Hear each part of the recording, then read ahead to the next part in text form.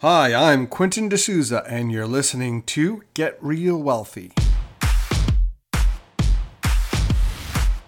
Create wealth, freedom, and security through real estate investing. Make sure to check out getrealwealthy.com. All right, on this episode of Get Real Wealthy, we're going to talk about financial independence, and we're going to look at it through the eyes of a young adult. So, what is financial independence? What does it mean? Well, first of all, I think that financial independence means that you are given more choice in what you want to spend your time doing. And this is going to be different for different people. There is a common thing that you'll see, particularly when you talk to older people, is that you need to go out, get a good education, then get a good job, then work for 40 or 50 years, then retire, then, use your nest egg to be able to live off that. Now, you can do it at an earlier age if you choose, but most people have not decided to do that. You remember, it's a choice, okay? Now, if you can just remember that it's a choice and that you choose when to do it and when not to do it, you have to make a decision on what is going to get you to that point before 40 years from now, or 30 years from now, or 20 years from now, or 10 years from now, okay? So what is financial independence? There are three main expenses that everybody has, okay? They are accommodation, they are transportation, and food. They're the three main expenses that you have, okay? Now, if you can create income that comes to you without you having to spend time creating it, you can create financial independence because it covers your accommodation, your transportation, and your food. Well, what does a person spend?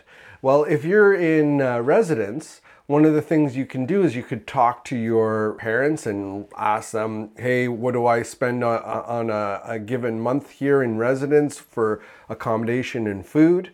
It gives you an idea. If you're working right now, what is it that you're spending for your accommodation and your food? If you're living at home, what's the difference between maybe renting a room with a couple of friends or versus renting a house on your own? Okay, those are all going to be different depending on what you want to do. The only way to figure it out is to come up with a plan and write it down. Come up with a budget. Figure out how much would you spend in a month where you are now. Your needs are going to be different depending on where you are. If you're just starting out, you're probably okay sharing a room with a bunch of other friends. But if you're with a girlfriend or boyfriend, you may want to do something together. Well, together means that there won't be other people, means that the cost is going to be higher. So you're going to need to figure out what that cost is. Is it $2,000 a month? Is it going to be $1,000 a month? Then what does it cost for your groceries in a given month? Are you looking for organic milk and organic wheat products, or are you able to just buy bread that makes sense and is that something that you're going to be able to buy when you go out to the supermarket to buy your food? Okay, and what is that going to cost you? Is it going to cost you $500 a month? Is it going to cost you $250 a month?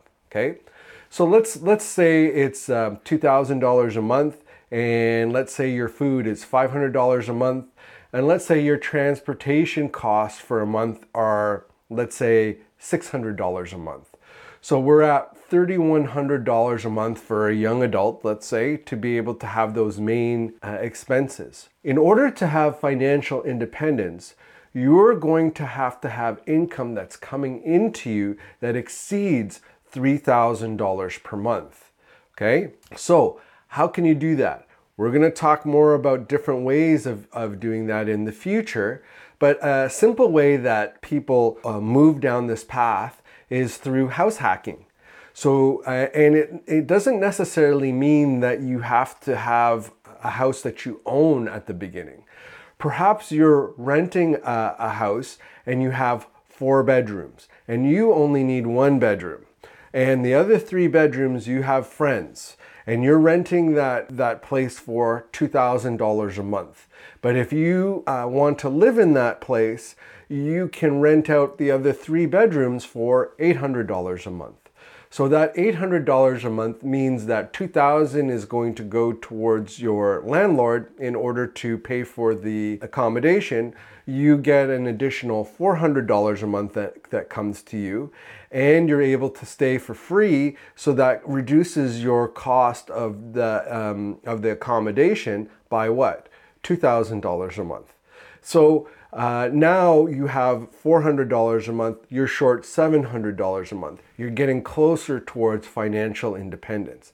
And that may be okay in the situation that you're in right now, but as you get older, you're going to have different requirements. If you have a family and you have a young child, or if you have children, you're going to want to have different things. You're not probably going to want to share your accommodation with a bunch of strangers. So things will change, and you'll have to change the amount of funds that come in.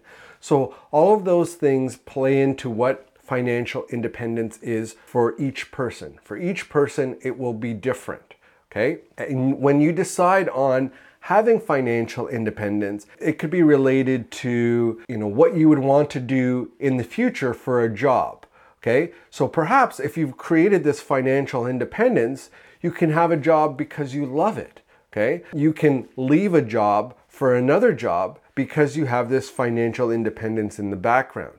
Or if you have no job and you choose to work on passion projects instead, you'll have that ability because you have financial independence. All right? So, what do we know? We know that there are creative ways that we can go about doing this. You're not limited to this one podcast either. There are books on house hacking. There's information out there on investing. And we're going to talk about the FIRE community in a future episode. So your homework is to look at the FIRE movement, look online, see if it's something that appeals to you, and make sure to check me out at getrealwealthy.com if you want to learn more about me and what I'm doing. And I hope to see you on the next episode of Get Real Wealthy. Make sure to check out getrealwealthy.com. Until next time, I'm Quentin D'Souza. Get out there and take action.